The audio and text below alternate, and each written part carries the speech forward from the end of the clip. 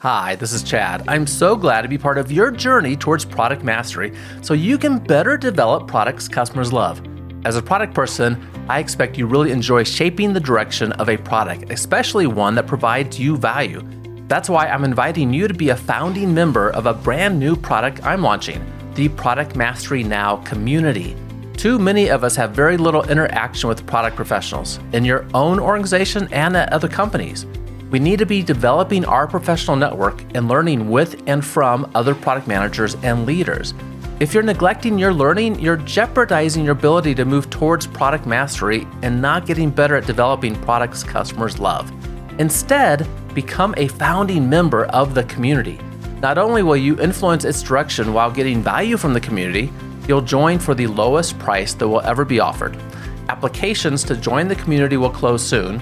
I'd like for you to get the benefits of being a founding member. Learn more about the community at productmasterynow.com/community. One more time, that's productmasterynow.com/community. Now, today we're talking about being a serial innovator and how that can greatly improve the innovation results of an organization. Joining us is Dr. Abby Griffin. She holds the Royal L. Garf Presidential Chair in Marketing at the David Eccles School of Business at the University of Utah. She began her career in chemical engineering at Polaroid, went on to product commercialization at Corning Glass, and later became a university professor after earning her PhD from MIT. Also with us is Carmel Dibner. She's a principal and co-owner at Applied Marketing Science, where she has helped dozens of companies uncover critical customer insights to improve products, services, and customer experiences. Before moving to consulting, she was in brand management at Unilever, working with the Dove brand.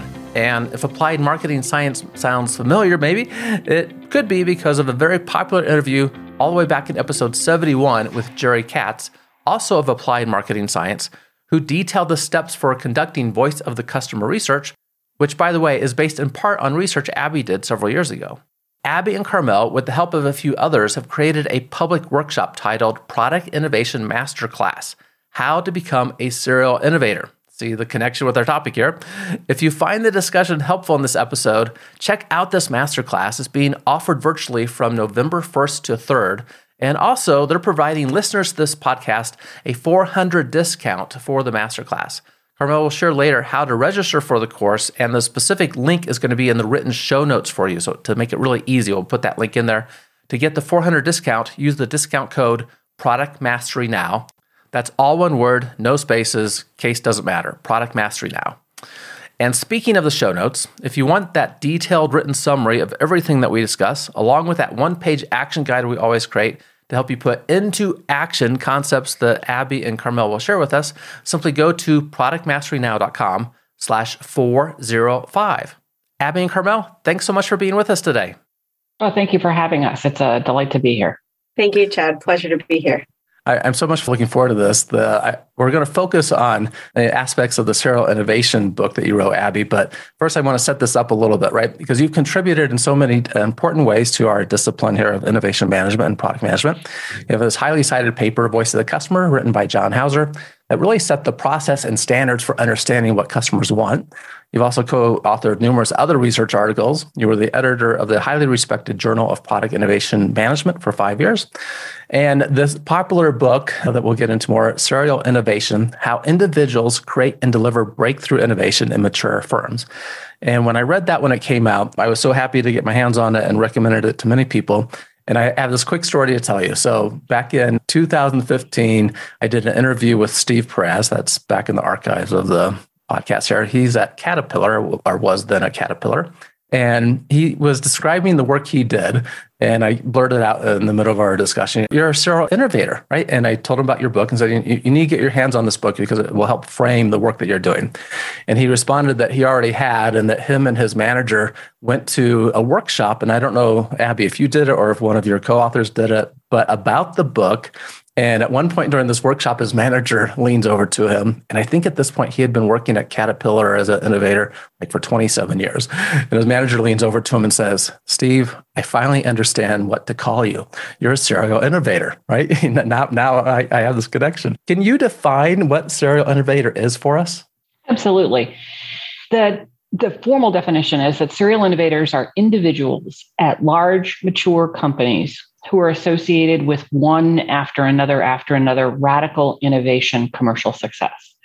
And I use a couple of those modifiers very, very particularly. It's large, mature companies. So it's not people like Steve Jobs who are at the top of a company and who can say, thou shalt do this. These are individuals who work in middle management. So not only do they have to figure out what individuals want, they have to also figure out, how do I make that work in the context of the corporate environment that my company has imposed on me, because they can't force something to happen. So they have to manage the politics. They have to manage the process that they use and make it fit into the company's processes that are already in place, in addition to doing all of that upfront work. That's the main point.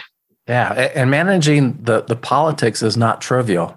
As organizations scale, as they grow, right? So the focus here is large, mature companies. We tend to see innovation in some sense kind of get pushed out from the organization. It can become more challenging. I don't know what you've seen in your experience or in the research that you've done. Actually, this is interesting, because in the PDMA best practices research, which we are on a different research team, just finishing writing up and submitting to Journal of Product Innovation Management. This is the 5th round of those best practice studies.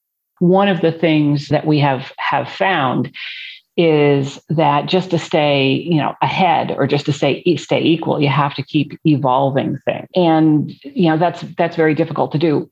We have had trouble getting U.S. companies to even participate this time in the best practices research. And our hypothesis is because that they no longer have as much innovation internally, because this whole push toward open innovation has decimated their internal innovation capabilities. It has not helped in the long run. It has taken innovation out of the corporation. And it's not that this research isn't about entrepreneurs either, because entrepreneurs can can do what they want to do as well. So it's not about people at the top of a large corporation. It's not about entrepreneurs who are at a startup. It's about people who are already in companies that have had innovation for a long period of time, and we're trying to keep them, particularly radical innovation.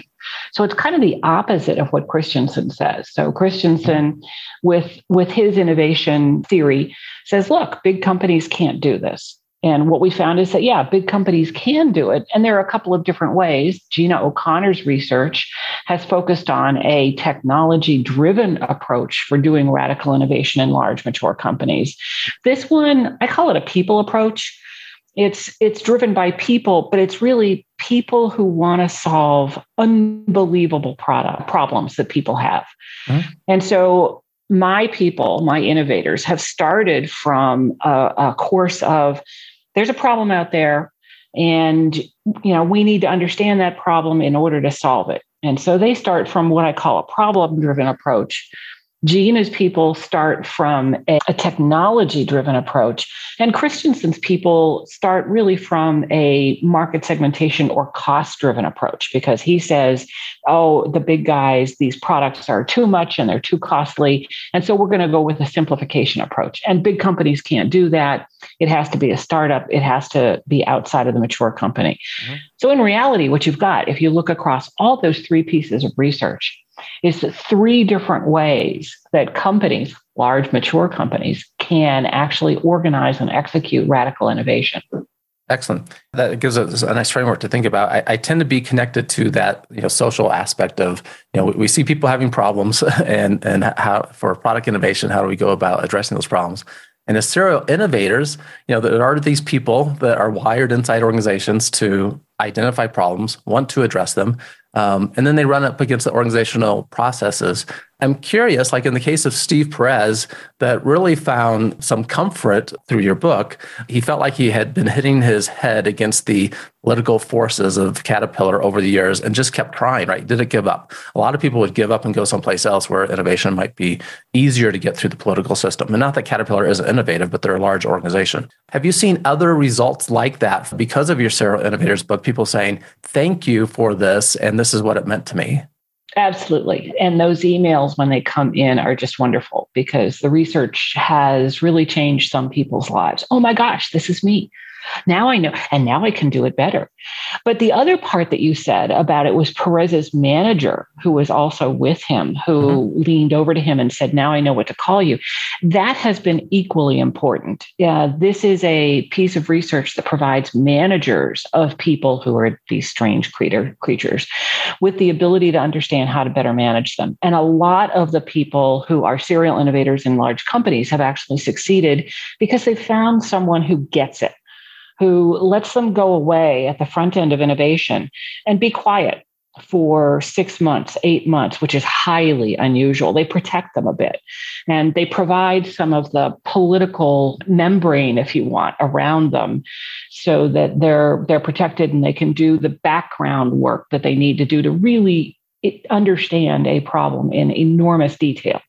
Because that's what the serial innovators do. That's a piece of what they do that's very different, is they take a long time to truly understand all of the root causes of what the problem is and all the details of what that means for how you want to solve that problem best. So we get these emails from serial innovators. We get these emails from their managers sometimes, but a lot of them just say, look, now I know how to tell my manager how to manage me better. The people who hate the research are people in HR because, these serial innovators don't fit into any of their normal boxes, and they just like to get rid of. And, now we've got managers in addition to serial innovators who are going to HR and go, no, look, I've got results from this person. Yeah, we're going to have to manage them differently. What do you mean we manage them differently? We don't manage people differently. And so there's a lot of pushback from HR, but ultimately, we've been able to change how some research directors, so think at the corporate level, it's made changes at the corporate level. Not everyone should be a serial innovator. Not everyone needs to be a serial innovator. Firms can't take that many of them. We found that in doing a more empirical study, somewhere between 2 out of 100 of your R&D people and 2 out of 500. And the bigger the organization, the fewer of these you're probably going to have. Okay, that's per 100 people in your R&D group. It also means that they're a little bit of a needle in a haystack, that they're people that we do need to seek out and find. As you're talking about that, I was reflecting on, I had this great management mentor in an organization years ago, and he said, Chad, my perspective, management is all about taking our C players, helping them to become B players, taking the B players, helping them to become the A players, taking the A players and just amplifying them, right? And then someone like you, we just let run. And I didn't really know what that meant at the time, right? I'm like, what do you mean someone like me? Why do I fit in that scheme? It's there somewhere.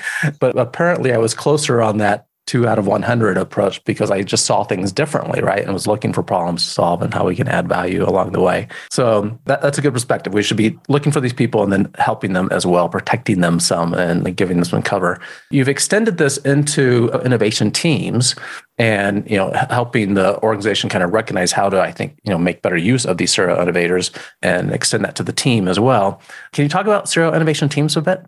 Sure. I can talk about serial innovator teams a little bit. If you think about the major components, when you're talking about radical innovation, there are people who need to invent. There are people who need to get projects politically accepted in the organization. And then there are people who need to implement. So there are 3 major sets of tasks.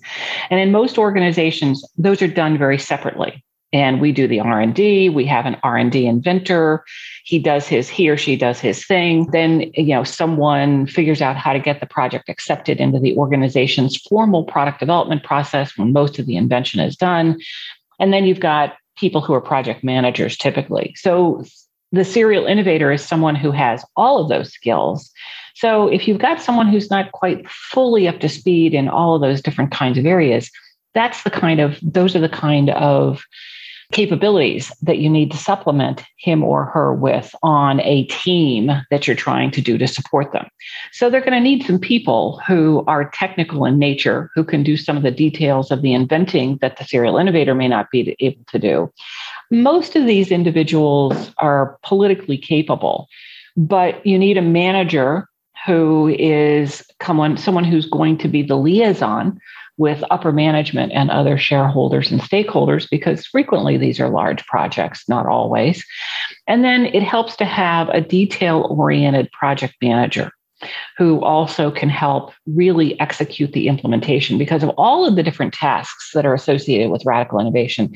That seems to be the one that the serial innovator finds least enjoyable. And when you don't enjoy doing something, you're never going to be as good as when you're really passionate about it. So those are the kinds of things that you want to pull together across the team. And you want to have people who think differently. When you're talking about most serial innovators will have multiple different kinds of technical backgrounds. As a matter of fact, we call them M and sometimes or pi and sometimes even M capability people.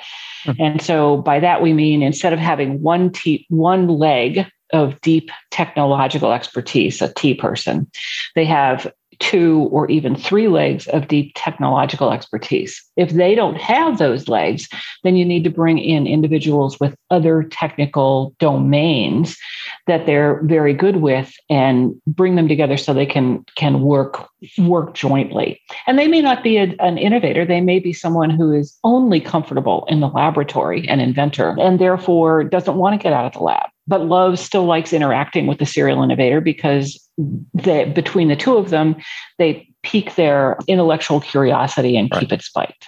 Yeah, the serial innovator is bringing problems. Inventor that also enjoys solving problems and finding actual ways to execute on that. One thing I've seen in innovation is it's really helpful to have cross disciplines interacting, because when we see how something works in one domain and we apply that in a new domain, that's often breakthrough of some sense. Is that why the M-type people are helpful when they have expertise in more than one area? Typically, yes. We'll be back to the discussion in just a minute. If you're not in a community with other product professionals, you're limiting your potential. Now is the time to change that. After talking with hundreds of product managers about their journey and how they grew in their careers, 3 elements stand out: frameworks and tools, structured learning, and peer learning. To bring all 3 of these together, the Product Mastery Now community is opening for the first time. The community will help you accelerate your product mastery journey. Now, you listen to this podcast because you find value in it, and the community will amplify that many times over. Further, joining during the Founders Launch, you being a founding member of the community, guarantees that you'll receive the lowest price the community is ever going to be available for. You'll get training and frameworks and tools, live Q&A with our podcast guests, advice from other community members, and much more.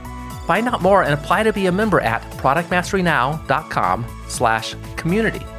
One more time, that's productmasterynow.com/community. Virtually all of the innovators that we've interviewed, and there are close to 60 of them across the entire number of years of the project, start off with one technical domain. And every innovator we've ever interviewed has started off with a technical background. It's easier to go out and get the business knowledge that you need and the political knowledge than it is to acquire the technical expertise that you need to solve wicked hard problems. And so they start off with one. And typically that's their undergraduate and or graduate schooling. And then they'll get in the firm and they'll end up picking up, in some cases, other insights into different technical domains. They may start out in biology.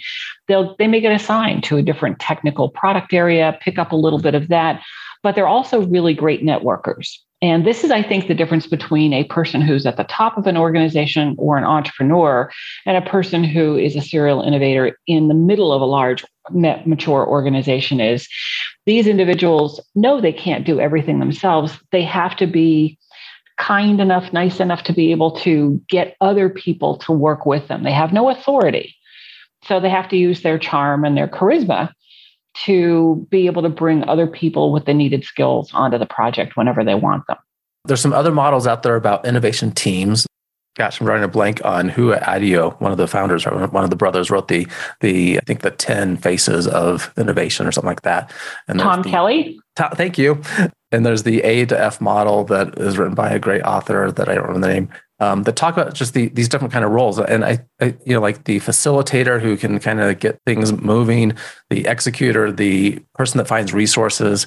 It sounds like in the roles that you laid out, we have the technical person to accomplish things, the manager to help break through barriers and help with resources and help kind of protect the team in some sense. The serial innovator who might be understanding the problem and has the motivation to try to push things forward. Are there other roles in there that you have found that are really necessary, or is that kind of the core that makes this all work? I think that's the core. But one of the other things we found is that when you can include people with what we call neural diversity. So let me give an example. I think spatially, and John Hauser, my thesis advisor, thinks in equations. Oh my gosh. And so you would think, okay, I'm working for him. I have to learn how to think in equations. What we would do when we were solving some of the problems for how to do the research on voice of the customer is we would sit down next to each other and I would draw a picture. And John would write out an equation. I'd look at the equation and go, man, that's not quite right. I'd draw a different picture. He'd write a different equation. And finally, between the two of us, each speaking our own different language, we would come up with, we need to model it this way because that way, this model equation will give us this kind of a picture. And this is the picture that it's going to look like. And so I couldn't have come up with that on my own. Neither could John. But between the two of us, because I thought spatially and he thinks in equations, that was very important. Actually, the same is true of the Serial Innovator research in total. My PhD's in business and management of technology. Ray Price's PhD is in organizational behavior. And Bruce Wojak is an engineer. He is an electrical engineer, and we think differently. And so sometimes when we came together in our teams, it was very frustrating because we spoke different languages. And sometimes I had no idea where Bruce was coming from because he thought differently. He thought like an engineer, and I now thought like a business person. But in the long run, each of us, we came up with 1 + 1 + 1 equaled about 5 or 6. I could never have done the Serial Innovator research without the orientation and the different knowledge backgrounds that Ray and Bruce added into my business and management of technology and chemical engineering background. And so it's, sometimes you can force those skills together, and sometimes, it just happens serendipitously. I think we can do in companies a better job of managing to make sure we get someone who thinks a bit spatially, someone who thinks a bit equationally, numerically, and don't forget to bring in the different kinds of technical backgrounds. Now, it's going to create sparks at times. There were times when each of us, Ray, Bruce, and I, were totally frustrated with the other people, and you just have to learn how to overcome them. So someone who can help facilitate that, those little rough patches, is also very useful. Okay. But it's an inwardly team-focused, not an outwardly team facilitator. Yeah, and having these very different experiences and very different perspectives. Neurodiversity is a new term in that context to me. I don't know if that's yours or if that comes from somewhere else. Carmel knows more about that than I do. Okay, Carmel, and I'm so sorry. I've been wanting certainly to bring you into the discussion too, and we'll talk about the connection here with AMS more too. Where does that come from, this neurodiversity aspect? Sure. So researchers have looked at a lot of different ways to think about thinkers. And they've looked at how do you create neurodiverse teams. There are at least 8 different kinds of thinkers that have been identified: linear, spatial, connection thinkers, people who are good at bringing things together, holistic thinkers who look at the big picture, critical thinkers, concrete thinkers, convergent thinkers, and divergent thinkers. And people usually play one role. Sometimes they might think in more than one way, but all of those holistically bring the team together and create this idea of neurodiverse teams. Okay. It's another expression of different kind of roles on the team in some sense, right? They have these different ways of thinking. Like an earlier version of this might be the 6 hats model, which is, how to think about a problem in different ways, the devil's advocate and the different roles that you might just think through those lenses. If you look through the personality chapter of the Serial Innovators book, you'll see that we talk about they think holistically. They actually think across a number of those 8 different kinds of neural diversities. And so what you may want to do is test the person or think about have the person, understand who is a serial innovator, which way they think, and supplement on the other different dimensions that they seem to be weaker on. Yeah, I really appreciate having the different ways of thinking on a team. I come to this from a different direction, right? Which is, I remember this experience when I was learning about MBTI, the Myers-Briggs Type Indicator. Turned out, as I was going through this, it was Fs and Ps and Ns. People were, and if you don't know Myers-Briggs, it doesn't matter, right? But the temperament profiles that were just personally really annoying to me, right? And I did this in a six-day workshop with Center for Creative Leadership, and we would always be doing these team environments on everything. And there were a couple of people that really stood out to me as super annoying. And then we find out that, what their type is, and I'm more of the introvert engineer. I'm the ISTJ. And it was after this experience that I then sought out these people, right? It's like, oh, you're an F, you're P, you're an N. Please be part of the team I'm on because you help us think differently. I recognized these people, like you said, Abby, there were times that, you would be at each other and not agree. And, I would find these people really annoying. And then I recognized, wow, they make our work so much better because they come at it from a different perspective. Oh, great. I'm an N. Fantastic. We got to do something together, Abby. Great. We've also done some testing of Myers-Briggs on our serial innovators. And in general, they tend to be introverts. Interesting. I'm sure there's a few ISTJs there, I hope. Everyone's type is the best type for them. That's great. Okay. So we've been through this a little bit on the serial innovator type, the importance of creating serial innovation teams to really move forward and optimize, I think, innovation. And I thought it was interesting before, on the more recent research that you've been doing through PDMA and that best practices study, which, by the way, is a great contribution to our work. Every few years, PDMA does the study. And hopefully you or maybe someone else on that team, we can get back together and do an episode on sharing some of the key results of that and why that study exists. I think it's a very valuable contribution that PDMA provides.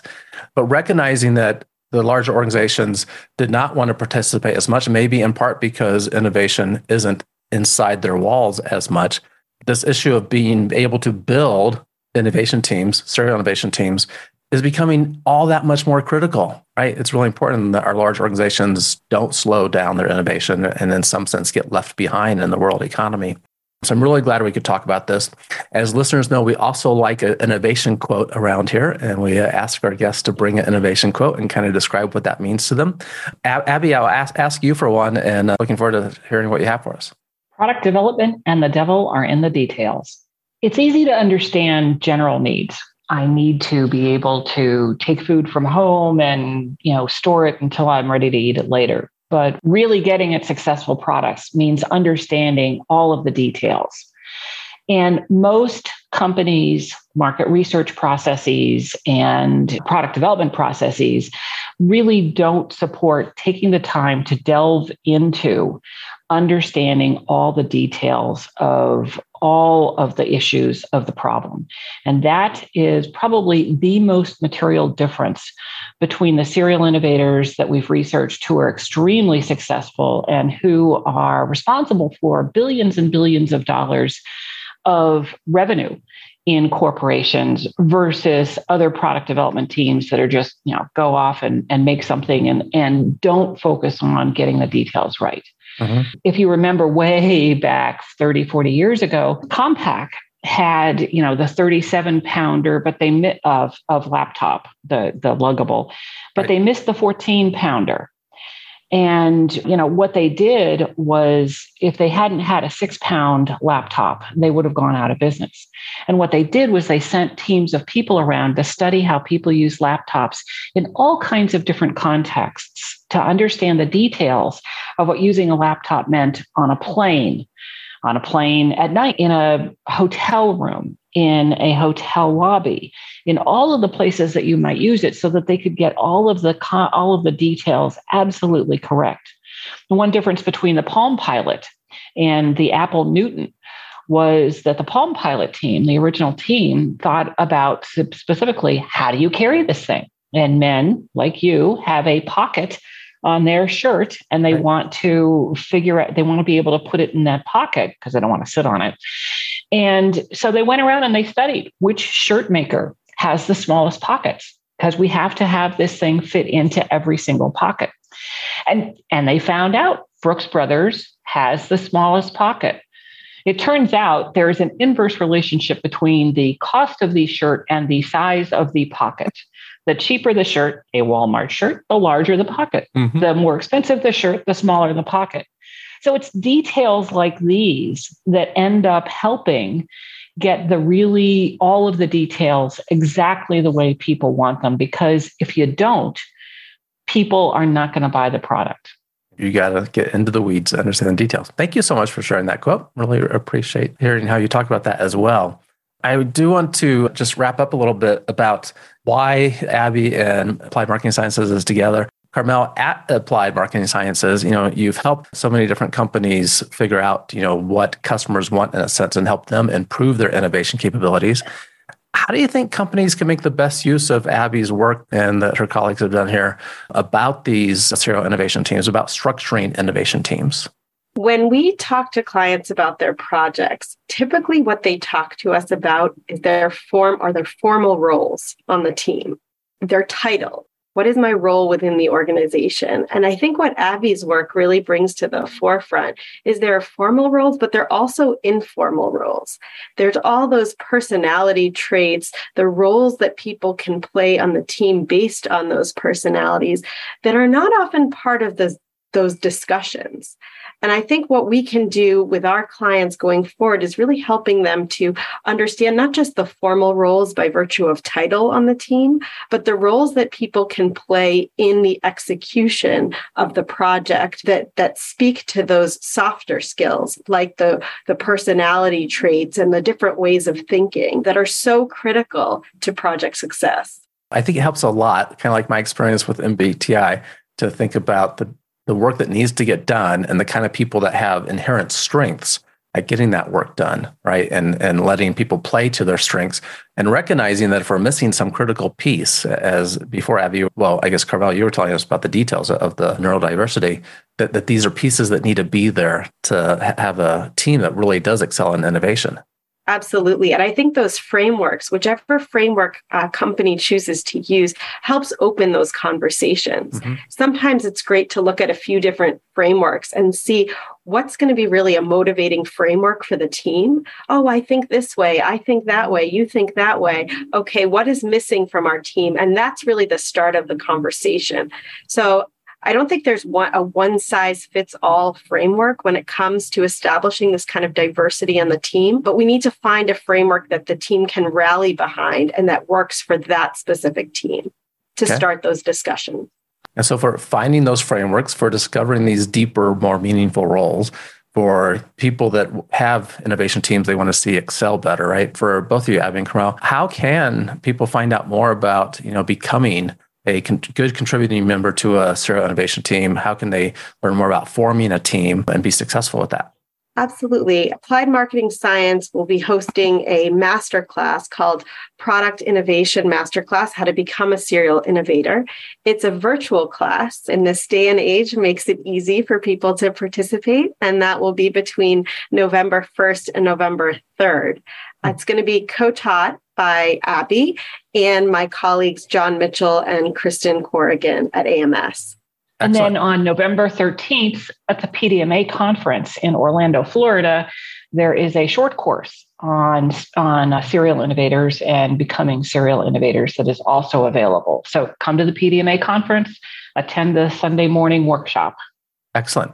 I might be there and haven't finalized plans yet, but that would be great to be able to participate in that at the PDMA conference. And the virtual class, obviously virtual November 1 to 3. How can people find out? I know the conference is easy enough, pdma.org. How can people find out more about that virtual class, though? If you go to ams-inc.com, you will be able to look at our public workshops, and it is listed there. There are all of the course details and overview of the course topics, as well as a link to register for the course. Fantastic. And I will track down the specific link for the masterclass in serial innovation teams and have that in the show notes, along with the link to the PDMA conference information as well. And we'll put that in the show notes. It's been a great pleasure talking with both of you. Abby, I've been a big fan of your work and really appreciate the contributions you have made to the innovation space. Carmel, I have an exceptionally positive impression of what AMS does, frankly, largely because of my long-term relationship with Jerry Katz and the work that I've seen your group do to help people understand problems that customers actually have and how can we do a better job of solving those. So I really appreciate both of you being part of the podcast today. Thanks so much for having us. Thank you, Chad. And listeners, again, if you want to find the written notes of everything we talked about, that's a great way to share it with colleagues too, to just send them the summary of what we discussed, as well as that one-page action guide to immediately put into action the key takeaways. You will find those at productmasterynow.com/405. Everyone, keep innovating. Thank you for listening to Product Mastery Now, where product leaders and managers gain product mastery through practical knowledge, influence, and confidence. By listening, you are becoming a product master, creating products customers love. Find additional resources at productmasterynow.com. Keep innovating.